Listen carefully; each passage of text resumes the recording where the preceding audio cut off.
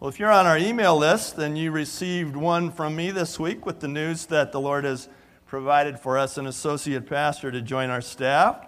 And next month, Paul Morris from Milford, Ohio, will come with his wife, Susan, and their children, Jaden and Ellie, ages 7 and 2, to join our staff. And Pastor Paul previously served on the pastoral staff of the River Tree Vineyard and has more recently been working on his Master of Divinity degree in pastoral leadership. And he's a sharp guy, and he has a real passionate love for the Lord and a real deep commitment to prayer.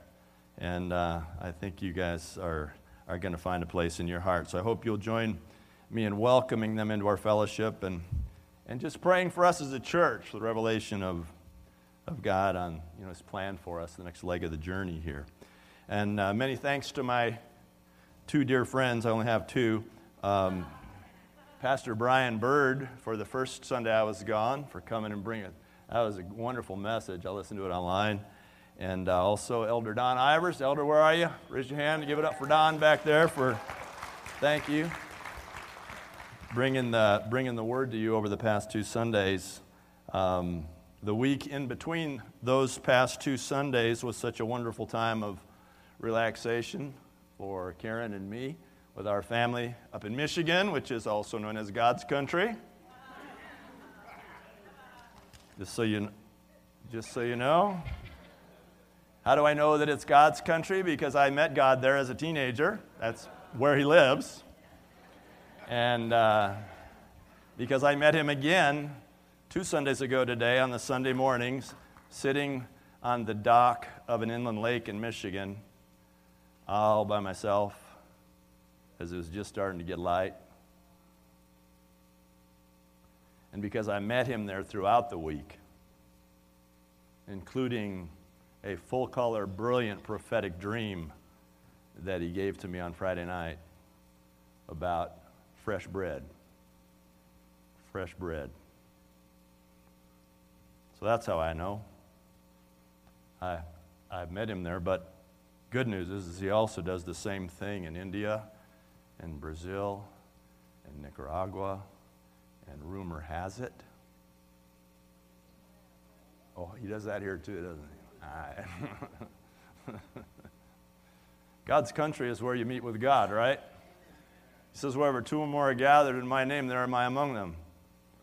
Are we here in His name? Have you come for any other reason than Jesus? If we're here in His name, then we're in God's country, we're in God's presence. So today I'd like to continue in the summer short series with a message entitled Gluten-Free Christianity from John chapter 6, verses 25 through 29. We'll get there in a minute, but I want to start with the context of the passage that I want to be sharing with you because I think you're aware of my commitment to context. In other words, what we're about to read doesn't just stand alone, but it lives in relationship with what's around it.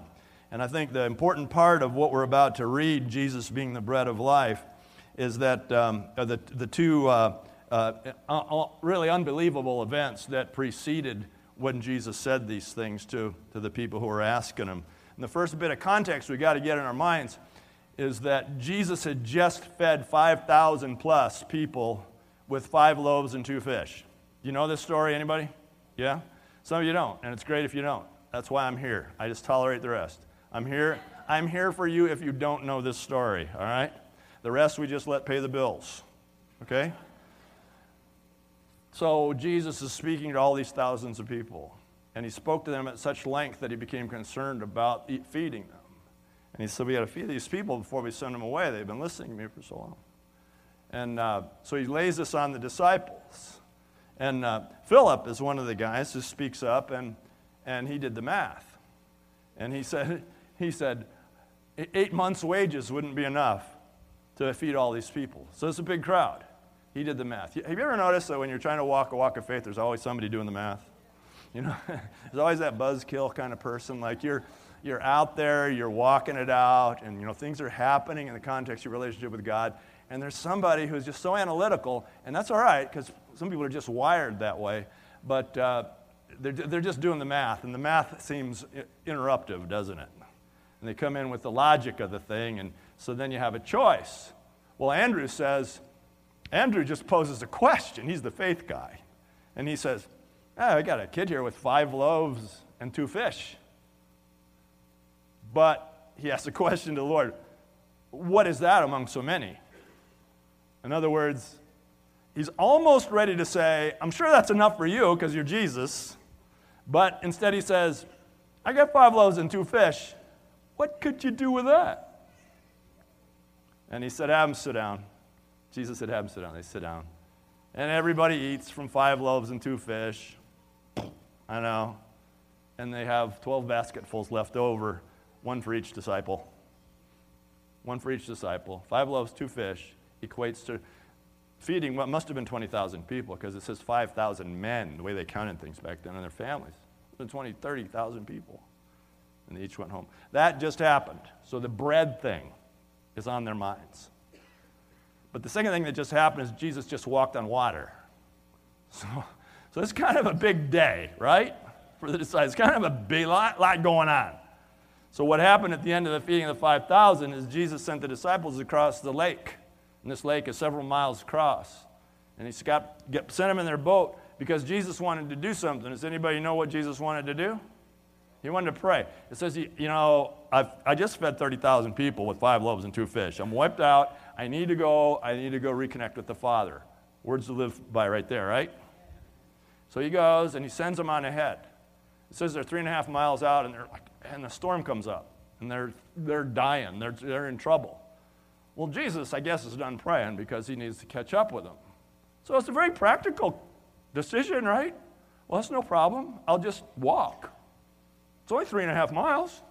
That was nothing to somebody back then. The something was that it was across water. And so he walks across the water, and the disciples, in one of the accounts, they see him coming, and they're like, it's a ghost. They're terrified. Who wouldn't be? There's someone walking on water. So they're terrified. One account says that when Jesus got close, Peter said, Lord, if that's you, call me to come to you walk on the water. And Jesus says, oh, it's me. He said, come. He says, you got it? Bring it. 12 disciples, 1 guy, lifts his legs up over the edge of the boat and decides that because Jesus said so, he can walk on water. You know, it was an imperfect walk, right? He kind of had some trouble along the way because he kind of took his eyes off the Lord. He began to sink, and the Lord rescued him.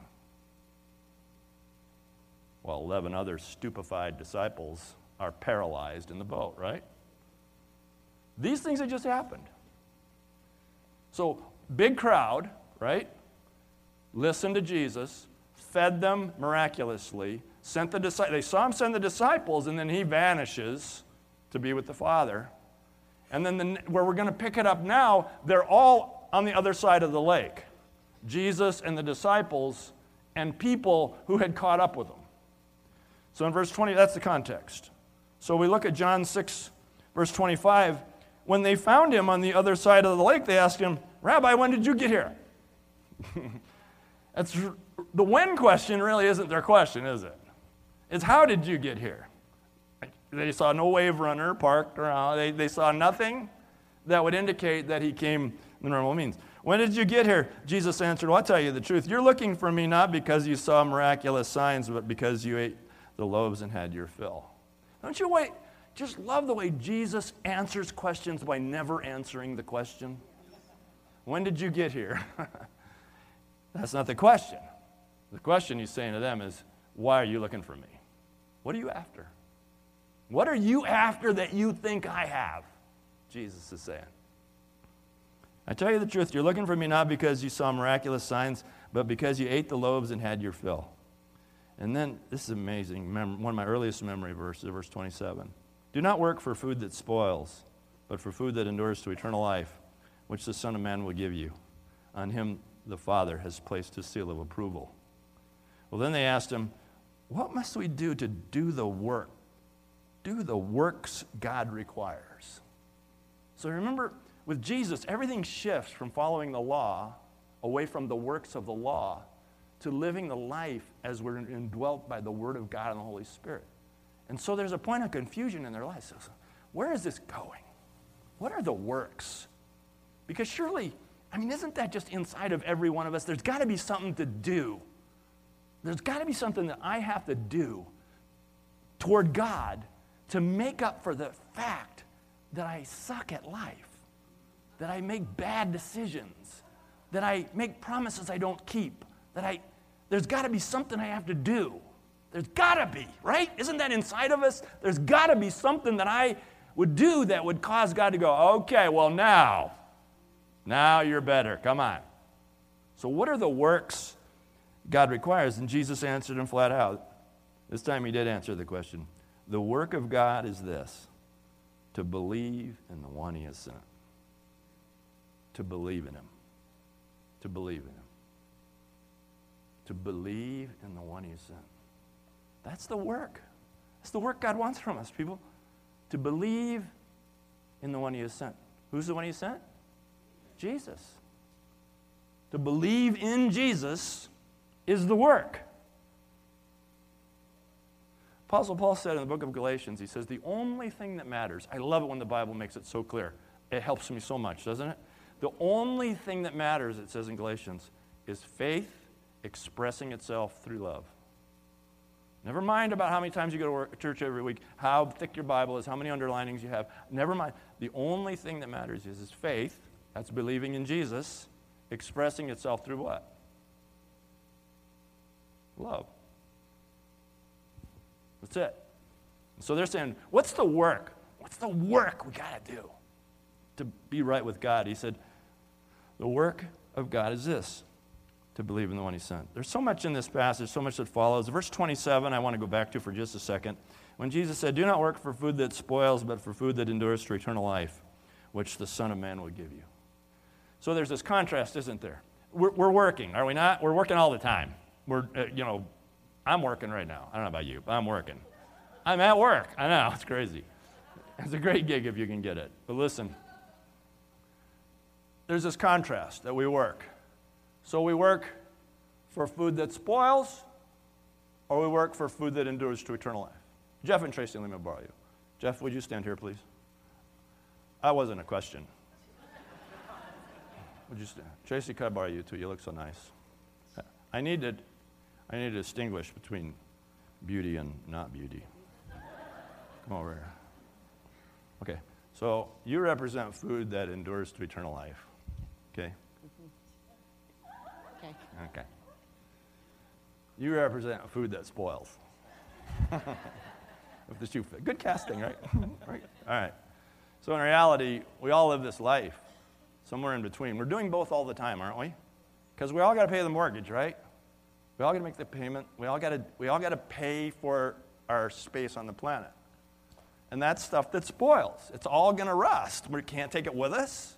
You've never seen a hearse with a trailer hitch, right? You can't take it with you. And so we got to do some of that. And yet in us, in our relationship with God, is this desire to work for food that endures to eternal life. Right? Right. Okay, that's you. Yes. So the question that we're always asking ourselves, the decision we're always making is where are we going to live in between the two, right? Because we have to do both.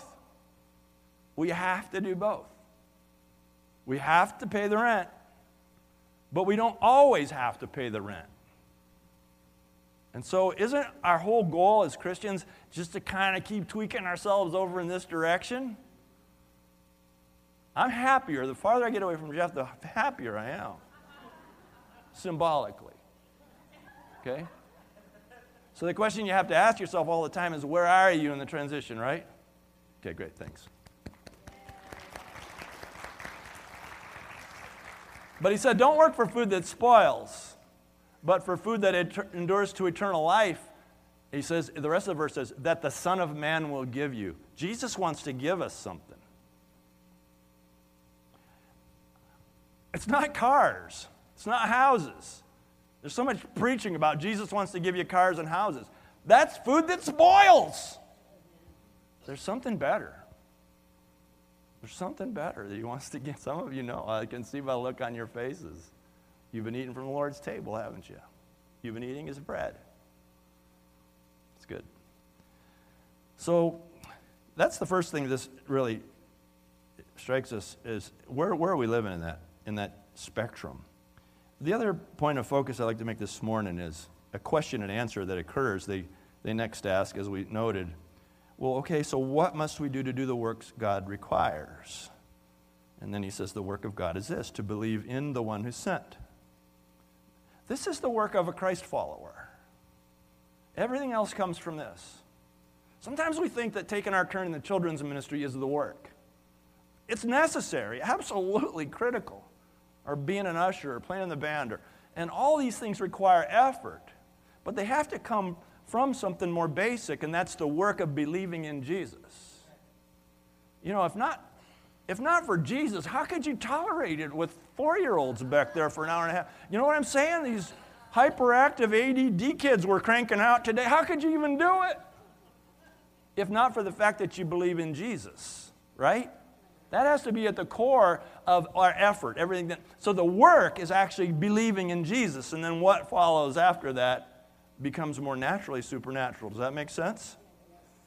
But it's to believe in Him. It's to believe in Jesus.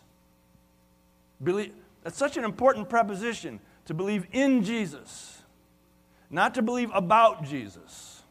There's an incredible, important difference between believing in Jesus and believing about Jesus. And the Bible says that the work that God requires of us is to believe in Him, not about Him. The question that the Bible poses to us isn't, do you believe that Jesus was a historical figure who lived 2,000 plus years ago and walked the Sea of Galilee and da-da-da-da? That's not the question. It's a question, but it's not the question. The question is not, do you believe about Him, but do you believe in Him? In Him. In Him. Are you trusting your life, the nature of your very existence, let alone what happens after your body quits? Are you trusting in Him? How many of you believe about skydiving? You believe about it? You know, that people do it, yeah. It's crazy. But I think in general, probably no one in here would say that doesn't exist. No one in here would say skydiving doesn't exist. We all believe about it. How many of you have done it? Stand up. We want to see the crazy people. Would you stand? Wow. Whoa. I don't know whether to admire you or fear you or what, but Karen, you jumped? Cool. Call he jumped. I know you jumped. See, they believe in it, don't they? We believe about it. I'm going to die believing about it. I'm not doing it. But the difference between believing about something and believing in something. And the Bible says the work is this, to believe in the one who sent us. How many of you believe about Tim Hortons? Yeah? I think if you don't, I mean, they're everywhere, right? Tim Hortons. You know, they were the ones that make the things, the Timbits. Do you believe about Timbits? Yeah? That would not be very nice, would it? Oh, the smell alone, so good. You believe about them? What would I have to do to believe in it? In Tim Hortons? Eat one? There's a problem with that. How many of you believe there were Timbits in here? Raise your hand. Be honest with me. There were.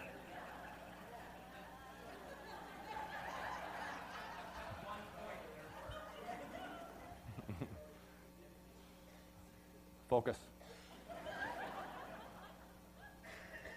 Point. Never put your confidence in the one who's telling you about it. Don't ever put your confidence in the person who's telling you about it. See for yourself. See for yourself. Don't ever live vicariously through somebody else's story. Get your own story. You can be inspired by someone else's story, but look in the box. You wanted to believe that there were some in here, right? You wanted to believe that because you love me and you trust me and I would never lie to you, and it's true. And I never said there were any in here, did I?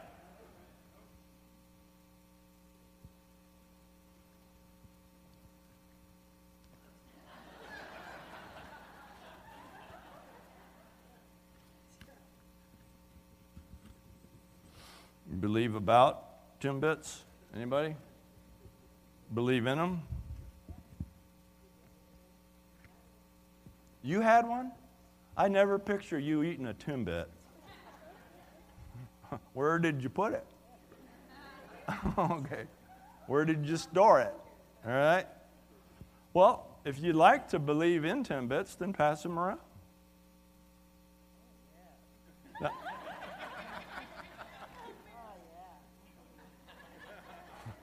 we're going to have a problem. We're going to have a problem. That's Jesus. Get that.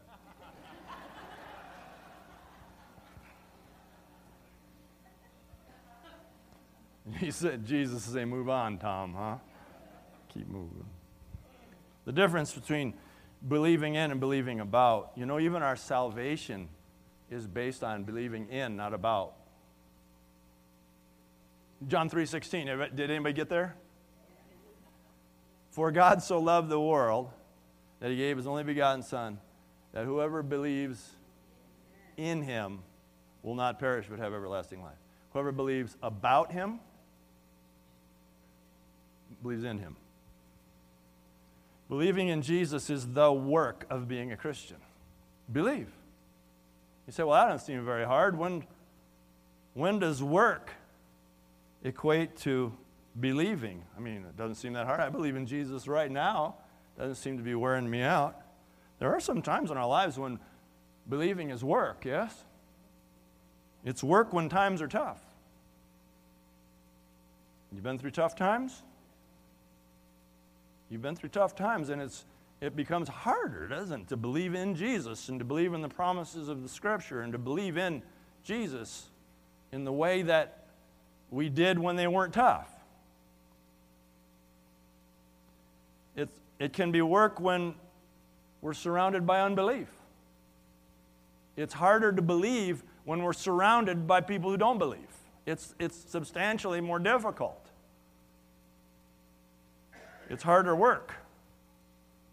One of the questions that we often struggle with here at the Vineyard is why our experience with the signs and wonders of God, that we have seen God move in such powerful ways. We've seen people healed. We've seen the most amazing things happen, have we not?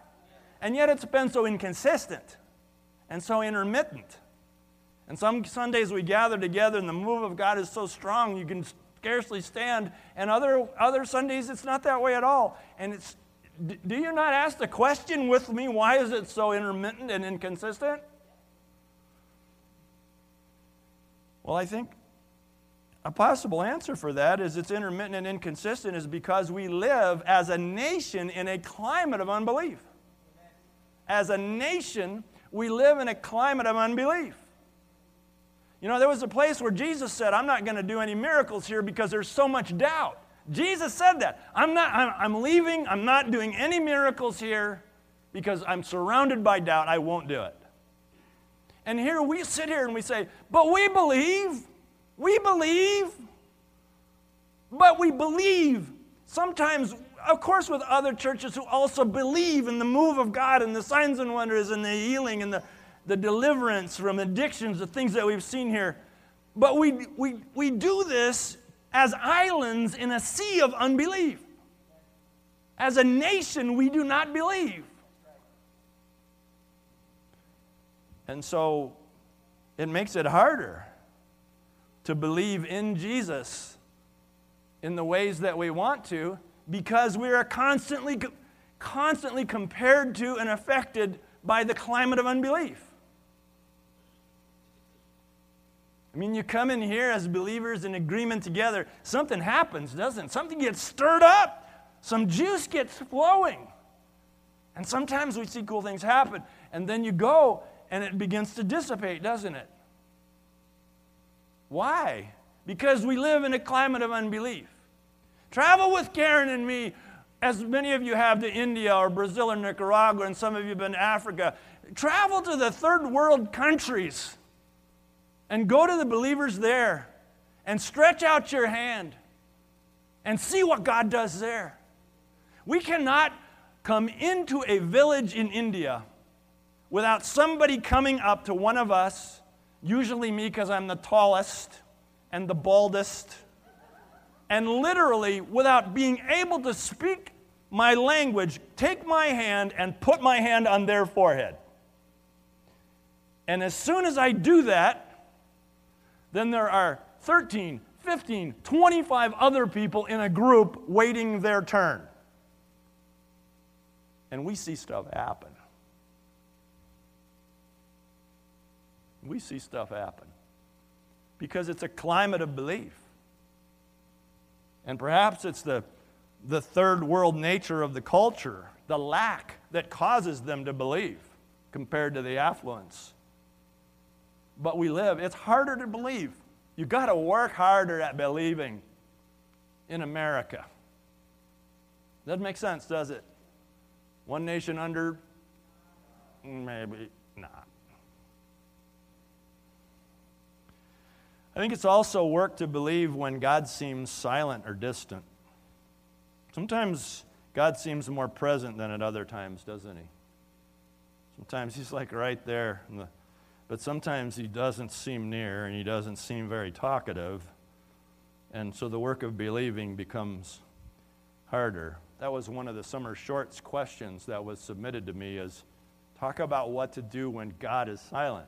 What am I supposed to do when I'm not hearing him? Well, it's the same work as when he's obvious. You believe. You believe in him. It's the same work. It's harder, but it's exactly the same work. It's believing in him. And as an encouragement, it's looking for him. Looking for his effects. You know, Jesus said that the Holy Spirit is like the wind. He says you can't see him coming, but you can sure see where he's been, right? Because of the effects. And so when you're going through one of those times and, you know, it's quiet, it's like, where did I had it? I don't have it. God seems so silent. Open your eyes to the effects of God. See what you can see. This week, from Tuesday night to Thursday morning, I was overwhelmed by the love of God. Because I was seeing him everywhere. I was seeing his love. Tuesday night in our prayer meeting, it just took off, and some really cool happened. You can come to that, by the way. It's 7 o'clock on Tuesday nights. No experience necessary. Just come on. We worship God and we pray, and sometimes it's really cool. Like Tuesday night, there was so much love. Wednesday night, a home group in my living room, it was off the hook with love, wasn't it? Brett, Nicole, Tammy, I mean, it was crazy. I have a strict rule in my home group that at 8:30 we stop the talking, teaching part, and that they have till 9 o'clock to play, and at 9 o'clock they're going home because I'm going to bed. You think I'm kidding, I'm not, and they know it. It's a hard, fast rule. Well, we got done at 8:30, and they didn't want to play. They just wanted to dwell in the love of God, in the move of God that was happening. I told them at 10 to 9, you guys, you're using up your free time. I let them stay till 1:15. I let them stay up late. There's so much love. Thursday morning, I came here to pray, 6 o'clock in the morning. There were 2 other ladies here. Just in here.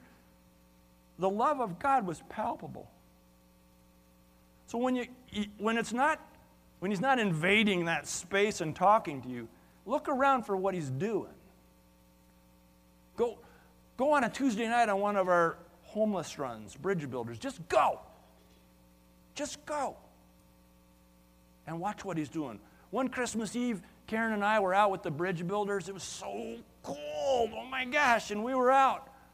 And we stopped at this one stop, and homeless people came. They knew we were coming, and we fed them, and we gave them blankets and stuff. And Patricia always has us circle up to pray. So we circle up, we're all holding hands, and Patricia said, anybody want to pray? And this homeless guy starts to pray. And he started to pray, and it was overwhelming. He said, Lord, it's Christmas Eve.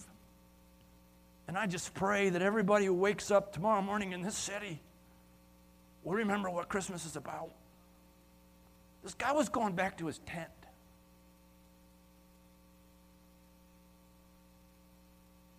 That's what you're looking for when he seems silent. You keep believing, and look for what he's doing. It'll start the fire again. You're not going to see it on television.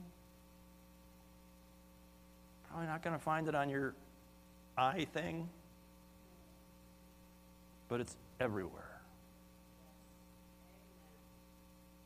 Just look for what he's doing when you can't hear him talk. And keep believing in. Keep believing in. Keep believing in even when he's silent. Karen and I have been married for 43 years. We've had one true argument. I know, some of you are like, oh, you are so lying. Karen, am I right? One argument. Guess who won? It was an argument while we were building the house we live in. Apparently, that's hard on a couple, building houses. Can I get a witness? Anybody? Yeah, okay.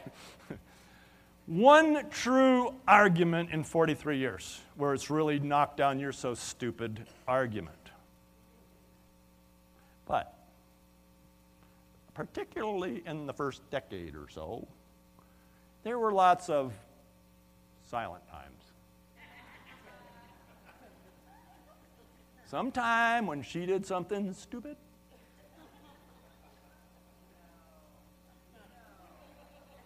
Sometime when I did something stupid.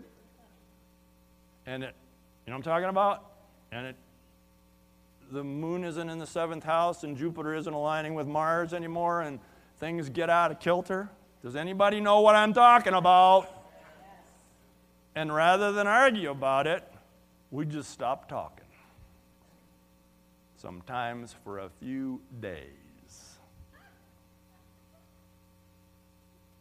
What do you do when the one you love goes silent and you don't have the courage to break the silence? You keep believing in your marriage. You keep believing in the thing. You keep believing in the one you love. You keep talking yourself. You believe in that you're in something that's greater than this moment of silence. And beloved, when God goes silent on you, or appears to go silent on you, keep believing in him because you're in something that's greater than the silence. And it'll pass. It'll pass. But if you want to be a Christian, you got to eat the bread. Jesus said, I'm the bread. He said, he said to these guys, you come after me because you ate of me and you had your fill. I gave you something that only I can give you. And a little while later, spoiler alert, we'll probably look at it next week, he said, I am the bread of life. So Jesus has something for us. He has food that endures to eternal life. And we're going to call it his bread because that's what he called it. If you want to be a Christian, you got to eat the bread. It's not believing about Jesus, it's believing in Jesus and receiving the bread from his hand. It's an experience, not a worldview. It's an actual event, not a philosophy. It's a relationship, not a religion. He has bread for you. And if Christ's followers are those who eat the bread, you got to eat the bread. There are no gluten-free options in Christianity. No. You got to believe in Jesus, not just about him. And I want to tell you, there are groups of churches all across America who are committed to settling for teaching their people to believe about him. Come and believe what we say. That should carry you through. Those churches are lying.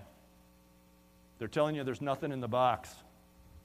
They're telling you the box is empty. They're telling you believe about the box.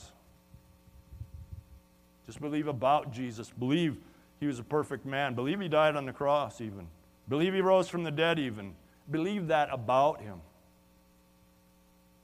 But they're saying stop there because it's dangerous to get into the box. I want to tell you something. It is dangerous to get into the box. Timbits are dangerous. But it's what it means to do the work of him who sent you. It's to believe in him. Not just about him. So how do you do that? You come.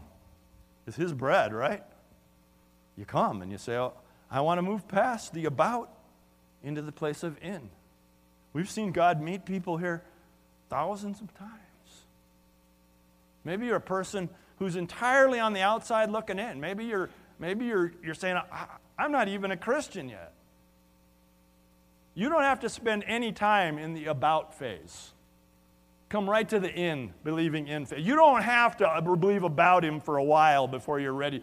If God is stirring inside of you right now and you're saying, I want in with Jesus Christ, I want out of religion, I want out of philosophy, I want out of this lame, benign believing about Jesus and trying to sort that into a technological world. I want out of that, and I want to come into the reality of a relationship with Jesus. Then you can come, and we can help you. And if you're a person who that's new for, or that's old for, if you're a person who said, I used to be in, and I've settled for about,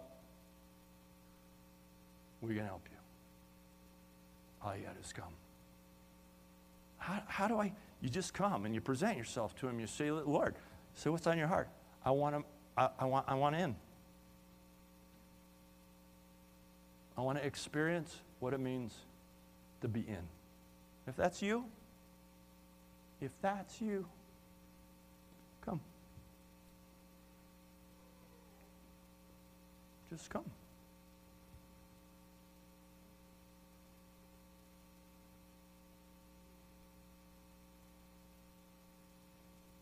Just come on up. I'm not going to do anything to you. I'm just going to help you get close to the Lord and just come on up. See what he wants to do.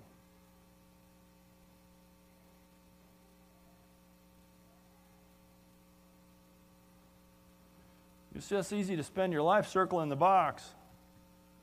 It's dangerous to circle the box and say, that guy told me how good the Timbits are. I believe him. I believe that guy. I think he's telling me the truth. I think those things are good. And just keep circling the box.